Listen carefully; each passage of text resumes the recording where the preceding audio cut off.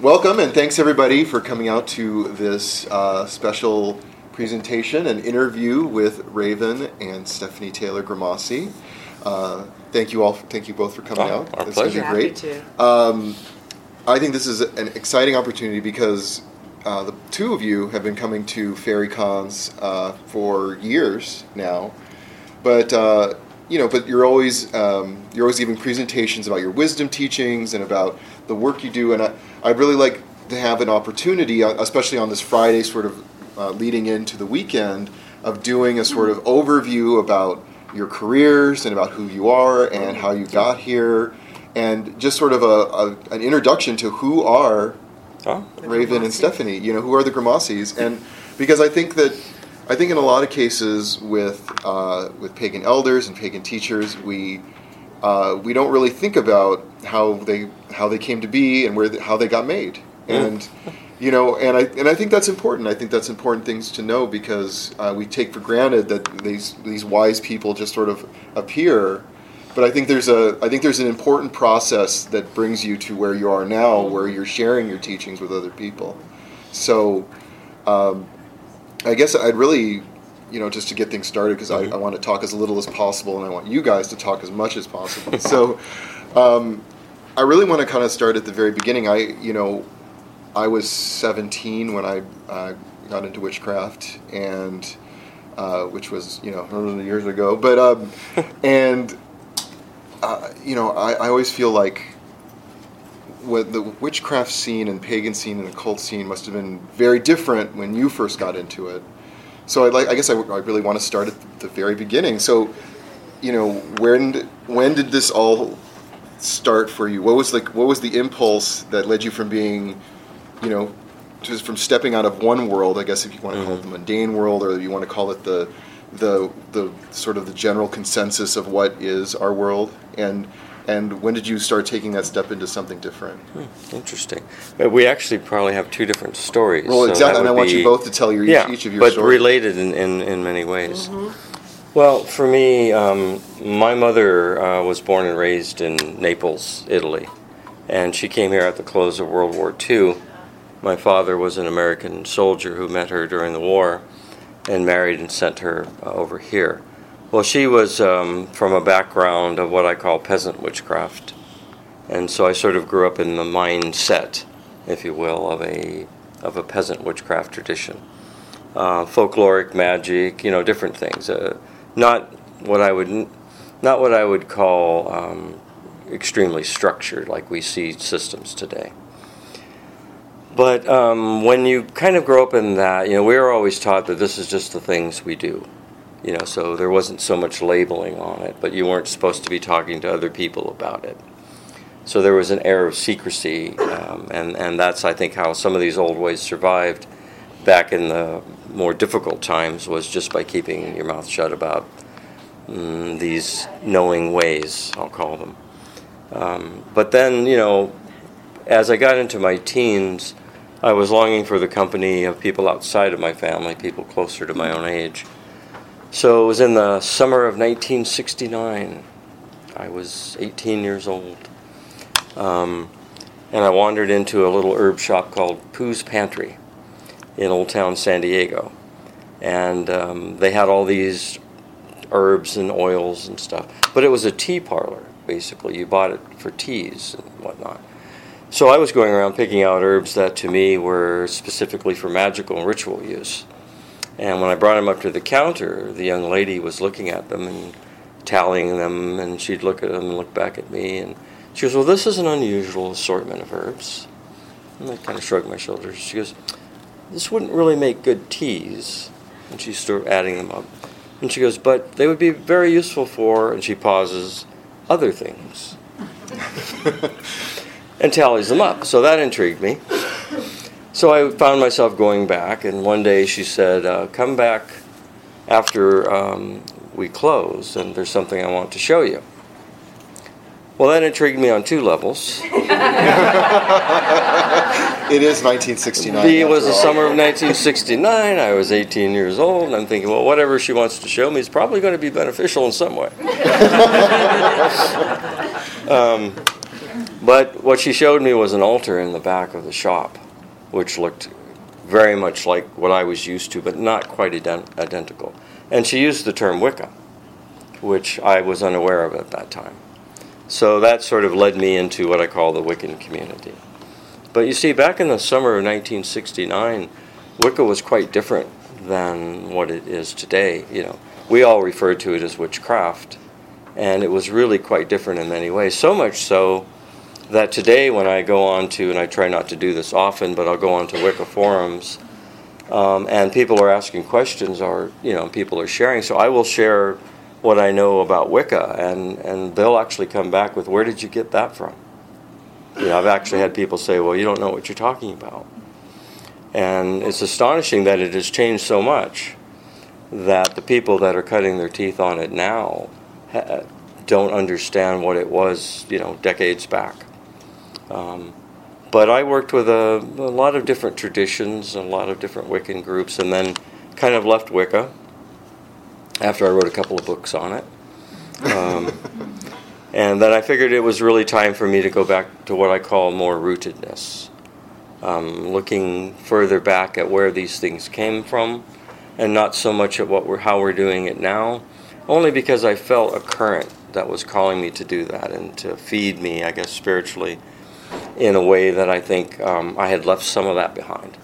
So, then we kind of moved on to older forms of witchcraft, and that's kind of the work we're doing together now, and I guess we'll probably talk about that at some point. Mm-hmm. But that's really sort of my story about my background and how I came to be... I guess I should say that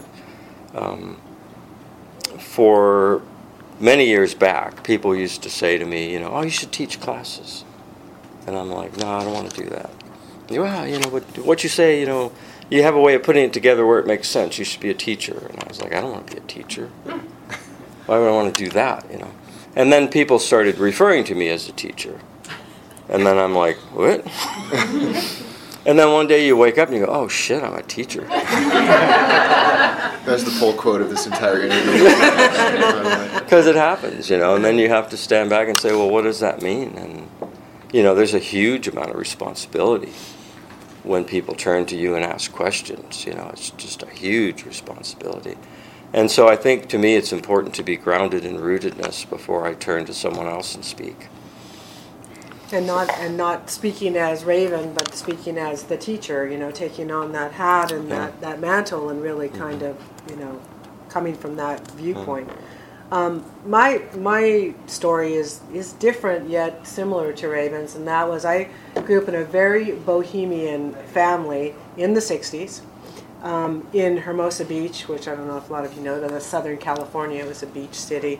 And I wasn't raised in any type of organized religion whatsoever. My mother used psychics, she taught me astrology, and she exposed me to what I didn't know was really kind of a magical or kind of mystical life. I didn't really define it as that then, but that's really what it was, and that was really kind of the avenues that I took, because that really interested me. And as I went on to be a teenager, I studied more about astrology. I really liked that a lot. And all of that led me into really going towards nature. Because I lived at the beach, I really felt nurtured by nature there. I used the ocean a lot. I would go up into Topanga Canyon. I would do all of these like soul-searching journeys. I was just kind of intuitively drawn to that. Versus having had any organized religion. And so that's kind of where it led me. And I would say that I never defined it as witchcraft or Wicca, but it certainly kept driving me towards that until I think about, I'd say 25 years ago, when I was living in San Diego. I met up with a high priest and high priestess of a Celtic tradition, and they were teaching coven. And they asked me if I would be interested in joining, and I did, and I stayed with them probably for about 5 years. And then, lo and behold, I went to a workshop. It's actually where I met Raven, was at a workshop. He was giving a series of lectures over a month's time called Wiccan Mysteries. And I had actually read that book, and when I read that book, it answered so many other questions that I had that my high priestess, my training coven, could not answer for me. And so I felt like, wow, this guy really knows his stuff. So I went to the lectures, and the rest is history. Because from that point on, I mean, I asked if he would be my teacher, and at that time, he was teaching an initiatory tradition of Strega. And so I had left with the blessings of my other teachers, left that and gone to train with Raven, and found out then, too, that coming into the Strega tradition, it was really different. The whole orientation, the whole philosophy and direction of that was so empowering, and it felt very old and very rooted. And given that it was structured, but the structure was an important part of that, because it allowed me to go through a process of personal enlightenment by following these particular steps in this structured way, and I was still able to have my own personal expression of all of that and my own personal development through that. So even though that seems to be a bad word, structure or foundational, it really is beneficial to somebody who's coming into a new system like that.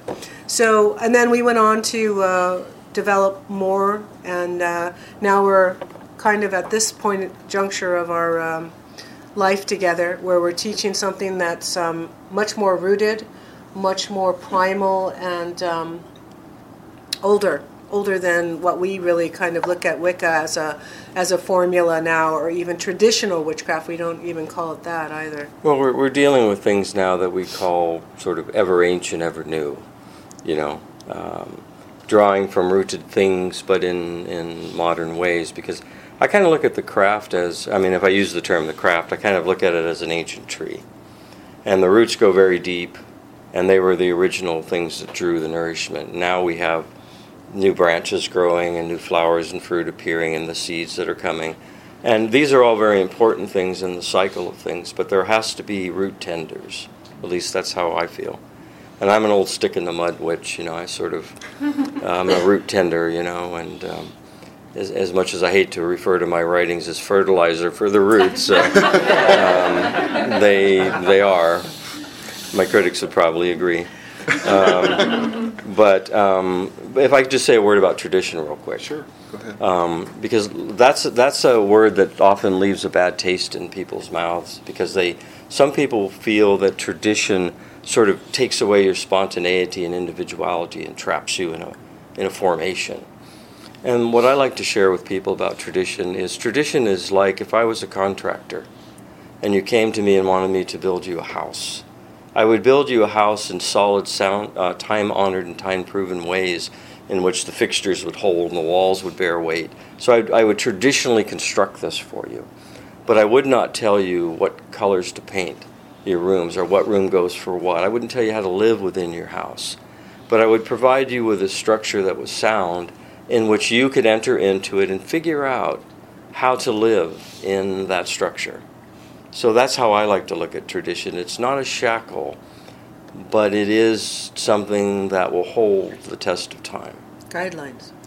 And weather storms. Well, I think it's interesting that you bring up tradition, because I want to before we go forward further, I want to go back just a little bit, because as you said, Stephanie, you were in a Celtic traditional Wiccan coven before you met Raven, and then you went under his teachings. But I know for a fact, and unless I'm wrong, I remember that you were involved in more than one Wiccan tradition. Oh, absolutely. Before you went into, I guess, what you could call the Strega years, right? So it's kind of almost reversed. So, sort of. Well, but I know that you were involved in multiple other traditions. Yes.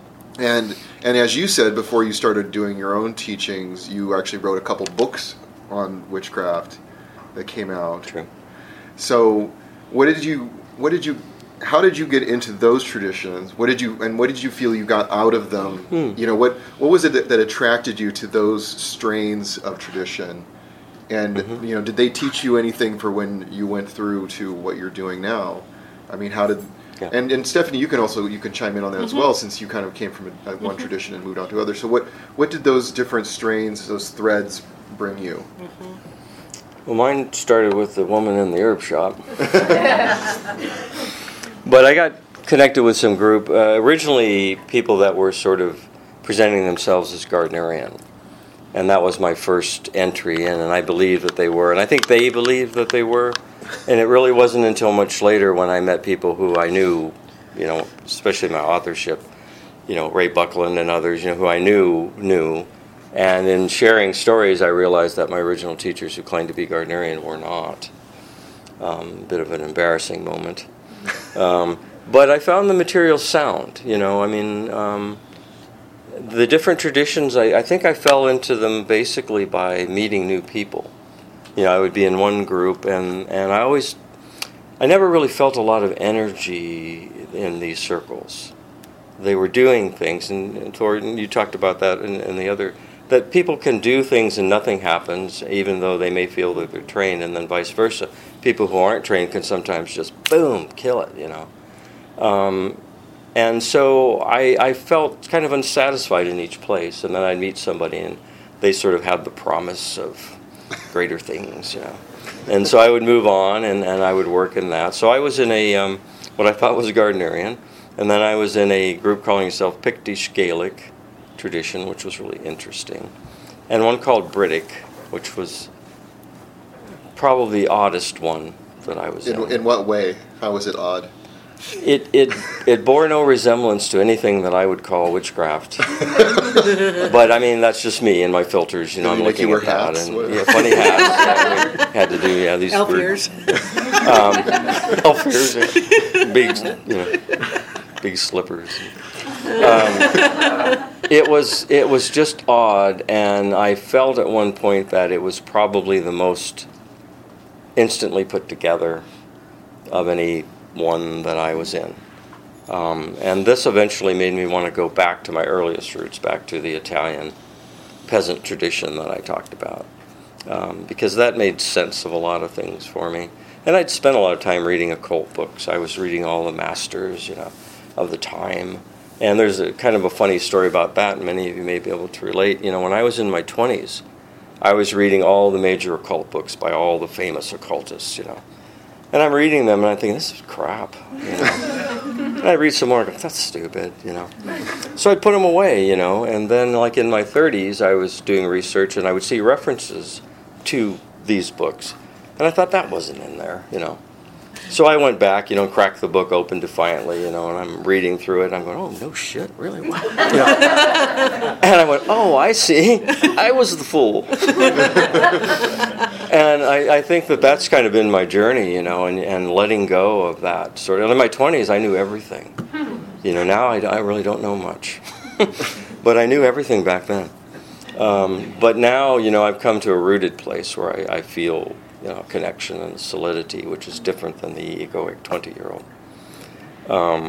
But that's kind of going through these traditions. I learned, I think, really fundamental, rudimentary ritual techniques that what I was looking for most of the time was commonality. Because I'm one that looks at all these different systems, and where I see commonality, I see rootedness, And where I see differences, I see someone bringing their own personal expression into that, and there's nothing wrong with that. But I'm a commonality freak because I'm a rooted freak, and so I go back to that. So these systems confirmed to me the things I believed most in by their commonality, I guess is what I'd say.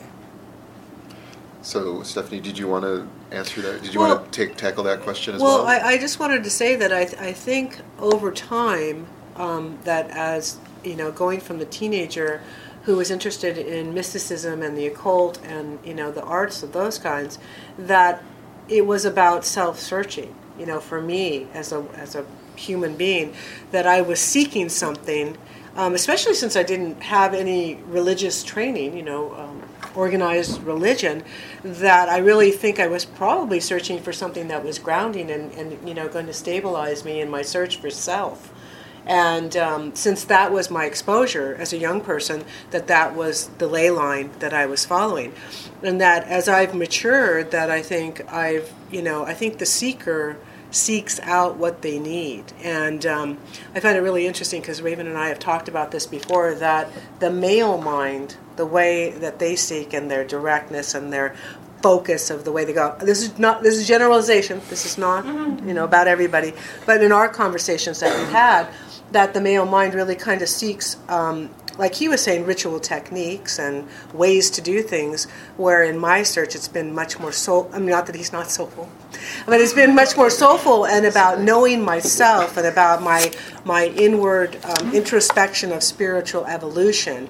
And I think that as that time has gone on, that has evolved my seeking and then my process into wanting to find things that were more rooted and primal and sensory and not so much about technique and organization and that type of thing. Although that has its place because I did have that first, and now I'm moving into something, Well, I'm older now, so now it's becoming, I think I'm looking for more simplification of things. I'm younger than that now, so let's talk about Strega a little bit. I think the book you published on Strega, was it called Strega, right? Originally, the first title was Ways of the Strega, Ways of the Strega. And then it was retitled Italian Witch. Now, I remember when I was a wee baby witch, I remember that you were quite the figure of controversy. Still are. Well, in some, but in different ways, though. You've grown in stature, I think, to a certain degree. But I seem to remember a lot about the controversy swirling around this book at the time, and. So what made you decide to finally say, I'm going to write this book about the way of the Strega? How did that come about? And then what was it that you think that made everybody so mad? I think you should address that first. Controversy. Well, I'll preface this by saying I'm just a soul whose intentions are good.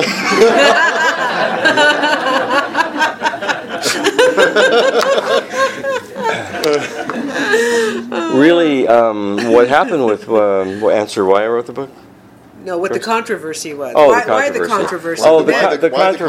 The controversy initially was that I was trying to pull the wool over everyone's eyes, that I was trying to present the book Ways of the Strega as pure Italian craft without anything in it, and this was really the old secret stuff. Well, interesting. And I was bringing it out. Yeah.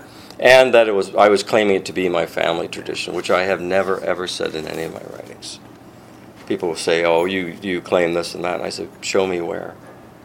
Because I have never said that in any of my writings. People have said it about me, and publishers have said it about me, but I've never said it.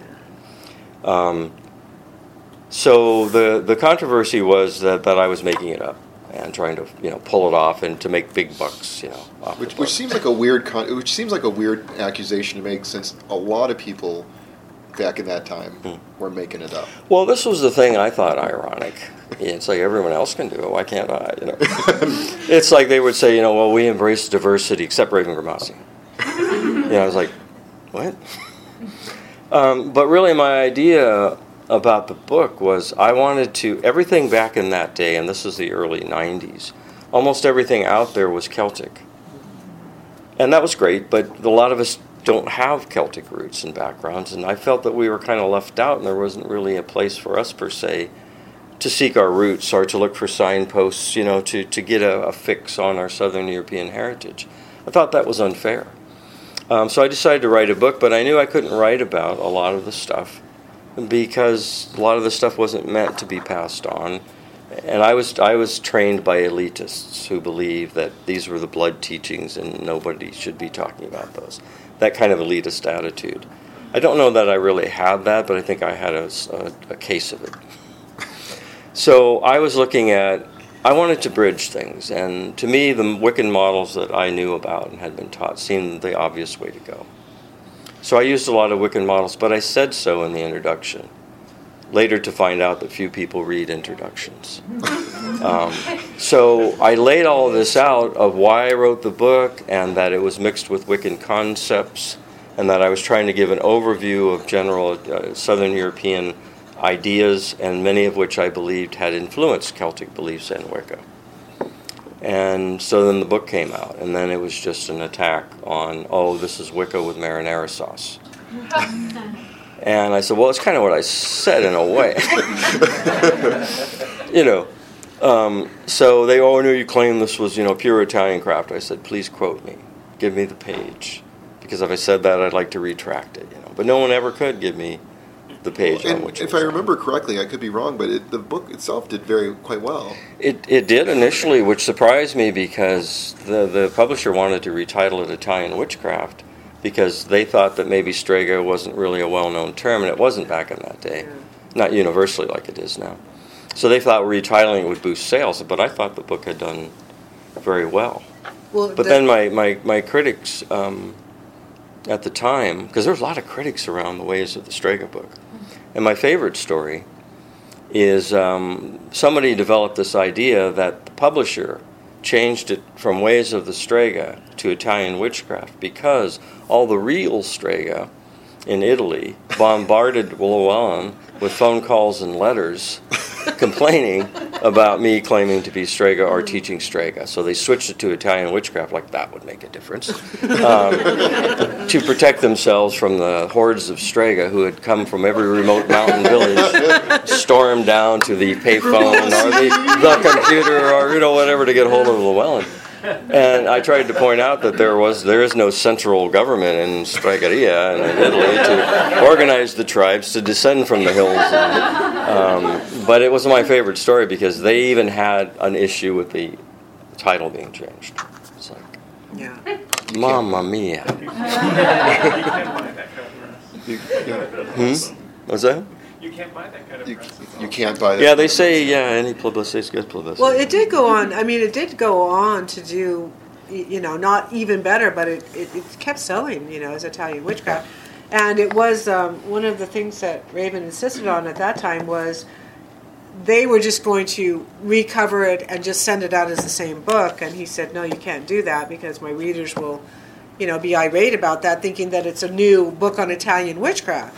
So he insisted that, he write new material for it and put in I think a couple of appendices. I put in 2 chapters, new appendices, and then I embellished a couple of chapters because I hate that when you think, oh, this is a new one, then you get home and it's the same one you've had, but they just have a new cover on it. Now you've got the same material, so I thought if anybody falls into that trap, at least they do have some new material in the book. So now that we've done the counter, I wanted, Yes. I wanted That's to, fine, yeah. I wanted to, take a little detour there, Sure. but Yeah. so I think it's a good thing to Yeah. be able to talk about it. yeah, I wanted to talk about it because I think that, because I first off, I don't want that history to be lost, and secondly, I think that even our controversies say a lot about who we are as a community, and I think that the things that we care about enough to fight about, I think, says something about us. Yeah. So Strega came out. So now, but now you're. I'm looking at the time. I don't want to go over. I want to, and I'll hopefully maybe leave a little bit of time for people who want to ask questions of you guys. So, let's move forward to what you're doing now and how this is both similar to what you've both been doing for years now, but is something new and a little bit different, and you're kind of, developing something that's ancient but new. And so, tell me a little bit about Old World Witchcraft. What's your deal? Yeah, what's the deal? Explain yourself, Grimassi. Yeah. Well, this is very ancient tradition. The Old World Witchcraft isn't really meant to be about a place, like you might think Old Europe. It's really meant to be about a mentality. We both arrived at a place that maybe you remember, but I don't remember how we got there exactly. But we started looking at the models that we've been working with and the things that we've been connected to. And I felt that so much of it was a cultural expression of one way or another about the one truth, if we can say that word. And I thought, the Italian is one perspective of this truth, and the Celts and the Germanics, and, we're all looking at what I call the crystal. When I used to do teachings, I'd bring out a sort of an odd-shaped crystal, and I'd sit in the center of a group, and I'd have everybody tell me what it looked like. And everybody would tell me it looked like something different. So then at the end I would say, well, if we join all of our visions of the crystal together, we'd actually collectively know what it looked like, rather than what we're seeing looks like. So my craft kind of went there at one point. It was like, I feel a need to release a cultural connection.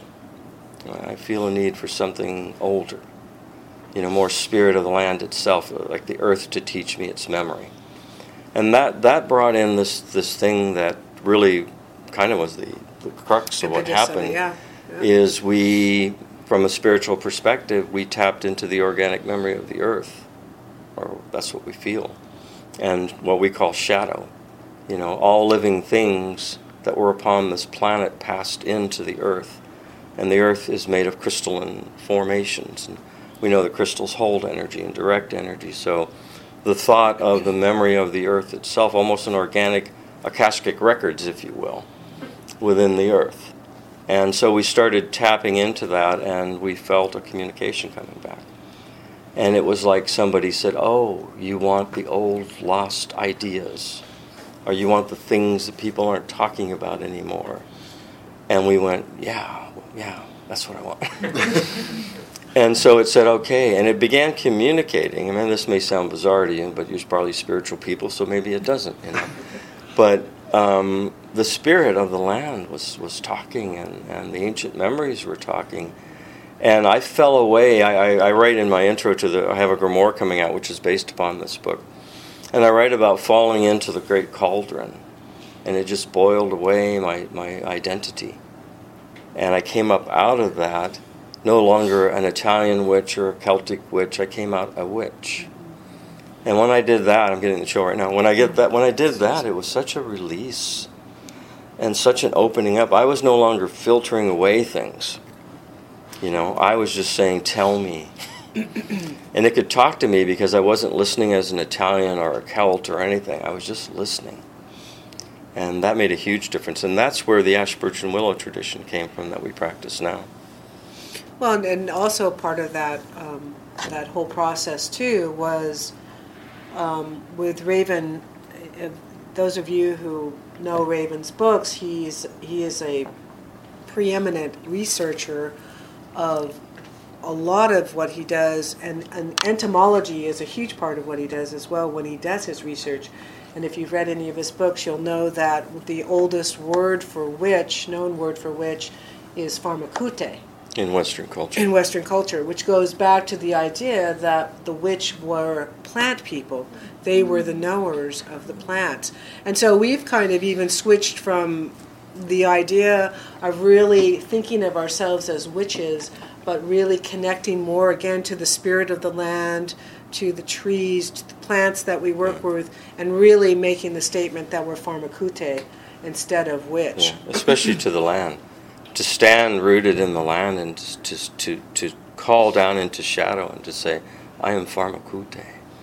And it's like the memory of the earth goes, "I remember your people." Because today in the plant kingdom we're kind of known as the termite people. Yeah. But the memory that the earth startles when you say I'm pharmakute is like, wow, there's hope, to get back to that old rooted way of thinking. We've even started dropping the word tradition, and we replace it with rootedness, or rooted ways, or rooted thought, rather than saying the word tradition. Well, it's like you're both advocating a different relationship. Yeah, absolutely. True. That's such a good way True. of saying it. It is a different relationship. It's participation. It's not, it's not doing ritual and things to call in things. It's actually getting into the land and communicating with the land and the things that are organic about that, which is really important. Now, to say that, too, that we understand and connect with the spirit of the land, but we have a what we call an alignment. Is that what you call it? Yeah. An alignment that we always start, like, every day with. And Thorne was saying how important it is earlier too that you begin every day with a statement about who are you and what are you about, knowing thyself, which really kind of sets the whole tone for your day and your spiritual talk. And one of the things that we do is the reason I'm saying this is because it's not just about the land, it's about reaching back up to the stars for where we feel we came from. Right. So we start with The alignment, say pharmakute and go into the alignment? Yeah. So the alignment, just to share it with you, is I am pharmakute. I am descended from the stars, fated by the sun, envisioned by the moon, given form by the land, and I stand with feet rooted in shadow and reach upward towards the stars. And that's how we begin our day, and the energy just, and you're there. and it's just an amazing place to be. And every time you do something like that, it just shifts you. It shifts you into this energy ley line that you can't help but do. And as you're saying, the discipline, that the importance of doing that for self is really preeminent to understanding self and moving forward in your process. But I think the important part too is, while it's all well and good to develop yourself, and you should, I think that to retain that is kind of selfish. I think to then turn around and give ways in that have been proven to you as sound, workable, to see if others maybe can benefit by that, and that's really all it is, opening doorways that might be beneficial based upon your experience and not your knowledge alone. Well, I think that's what you find out. Yeah, pretty much. Yeah, I think that's what you find out. But one of the reasons, too, why I do a lot of research is because I don't want my readers to quote me and then be bit in the ass because I was wrong. Because I think that's a terrible thing for an author to do. And so what I try to do is as much research as possible when I bring ideas and things out so the reader can say, at least it's rooted in these ideas, and that's my understanding of it. So rather than me just saying it, so I like to give the reader something where it's not just Grimassi yapping. They can then go back and say, well, but this guy said it too, maybe divert attention to him, away from me, Well, we have about 10 minutes left. So first off, do anyone have any questions for the Grimassis? Feel free. Yeah? Okay, well, I just wanted to make sure, because if everyone's like, no, we don't have any questions, we're good, then we could just... Yeah. Thorne has a question. Well, I'm going to be one of those obnoxious people and not have a question. But physicist Brian Cox says this thing that you were just saying. He says, encoded deep in the biology of every cell, in every blade of grass, in every insect's wing, in every bacterium cell, is the history of the third planet from the sun in a solar system making its way lethargically around a galaxy called the Milky Way. Oh my God. Beautiful. That's wonderful. Beautiful. Right? I had to share that Thank because you. That's so cool. those same words were just coming out of both of your mouths. Oh, wow. Yeah, and there's a resurgent, there's a communication coming from the Greenwood, and this is really important to us in our work now because when we started working with plant spirits, and I have a grimoire coming out in August which has all this stuff in it. If Who's you're publishing interested. it? Wiser. From Red Wiser Wheel Books. Wiser. Okay, so there you go. Make a note. One of the things that the Greenwood Spirit said to us as humans, it said, why do you spend your time creating stories of your own doom? Sorry. Why do you create this mythos of your destruction? And it said, have you not seen the way that this world is? Have you not seen spring, summer, fall, winter return to spring, summer, fall, winter? Look at your major cities where you've built your skyscrapers and paved everything. Walk down the sidewalk, see a crack. What do you see in the crack of any of your human cities? A weed, a plant, And they say,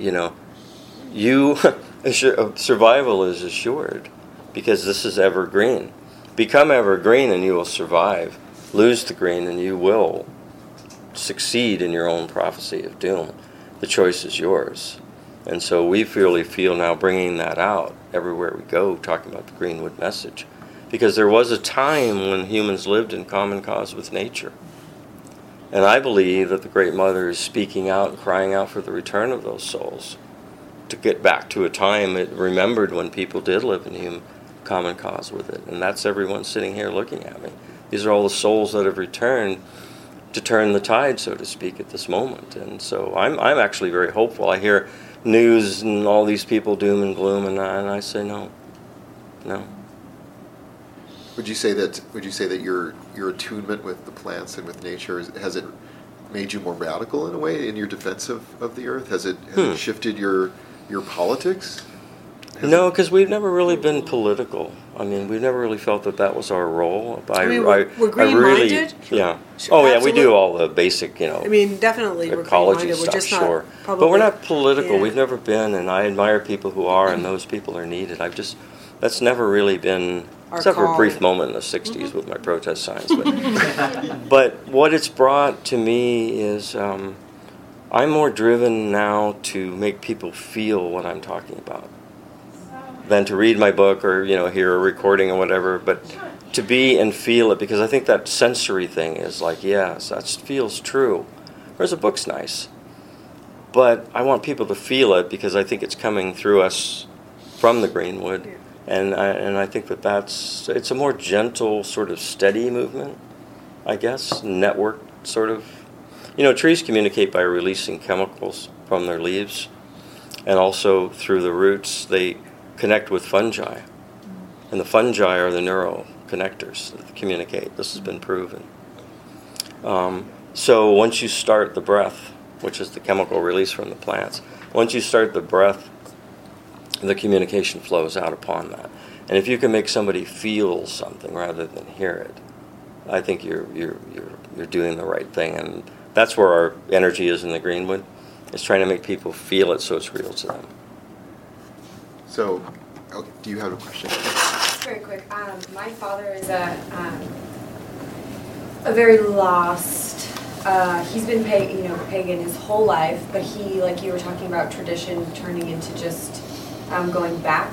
He deals with a lot of, in my mind, just like karmic issues over and over and over. And I think it's because he is not rooted in, he kind of picks and chooses from each thing what he likes. He, does a lot of healing and crystal work, but still lets his kind of human desires run a lot of what he does.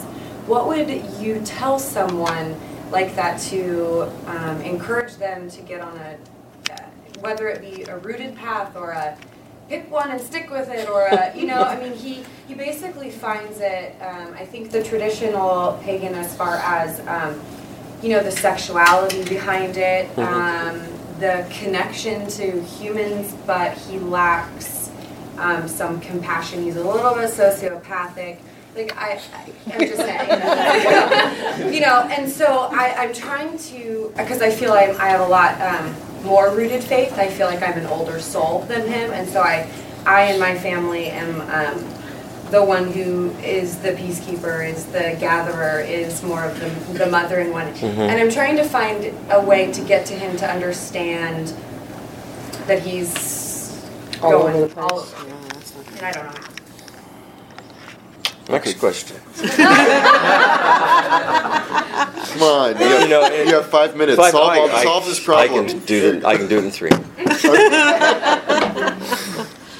Well, this is problematic, and I don't mean to offend anybody, because that's not where I come from. But I think that there is I hate to use the word problem, but there's something problematic about eclectic systems, because they're drawing from so many things that may not even be harmonious with each component. And whereas rooted ways connect with things that are naturally there already, and they're already communicating, and so sometimes you can confuse yourself, I guess is what I'm trying to say, with eclectic gatherings, because it's just so much and so much. It's almost like you don't feel nourished, so you need another piece, and then you go and get this, and pretty soon, you've got an American headdress on, holding an Egyptian ankh, you've got Roman sandals, you've got Indian, you're just everything at once. And I think that can confuse some people. It's like what I would say to somebody, there was a story, I don't have time, but I'll try to shorten it, that these anthropologists went to a group of shamans down in like South America or someplace, and who were renowned for their great wisdom and magic, and they went to them, and through the interpreter they said, we're just so honored to be with you in your presence because of your reputation. We want to learn everything about you. And the shamans were sort of looking at each other, funny, and so the shaman said, the head guy said to the person, well, we're really very flattered that you would come to us to learn, but the truth is, when we want to learn something, we go talk to the trees. So this is the idea of the real teachers, I think, are Oak and Boulder. The real teachers are there already, and you don't have to hunt them down in a shop somewhere. So I would just say to him, if you can get him to do that, to just sort of temporarily suspend where he's at. That's not easy, and to sit and with rock and dirt and tree and ask the deep questions and ask for guidance and ask to be made whole, I guess, to bring it all into place. Because if you put forth that with sincerity, I think there's a resonance that comes back.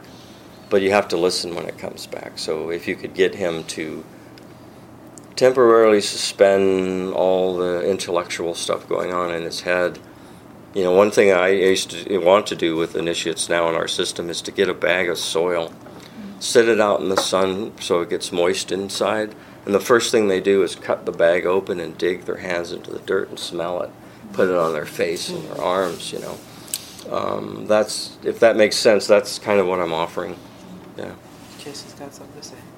No, I'm just going to say we're just about out of time. Goodness. First off, I wanted to thank Raven and Stephanie for giving their time to us today. So thank you very much.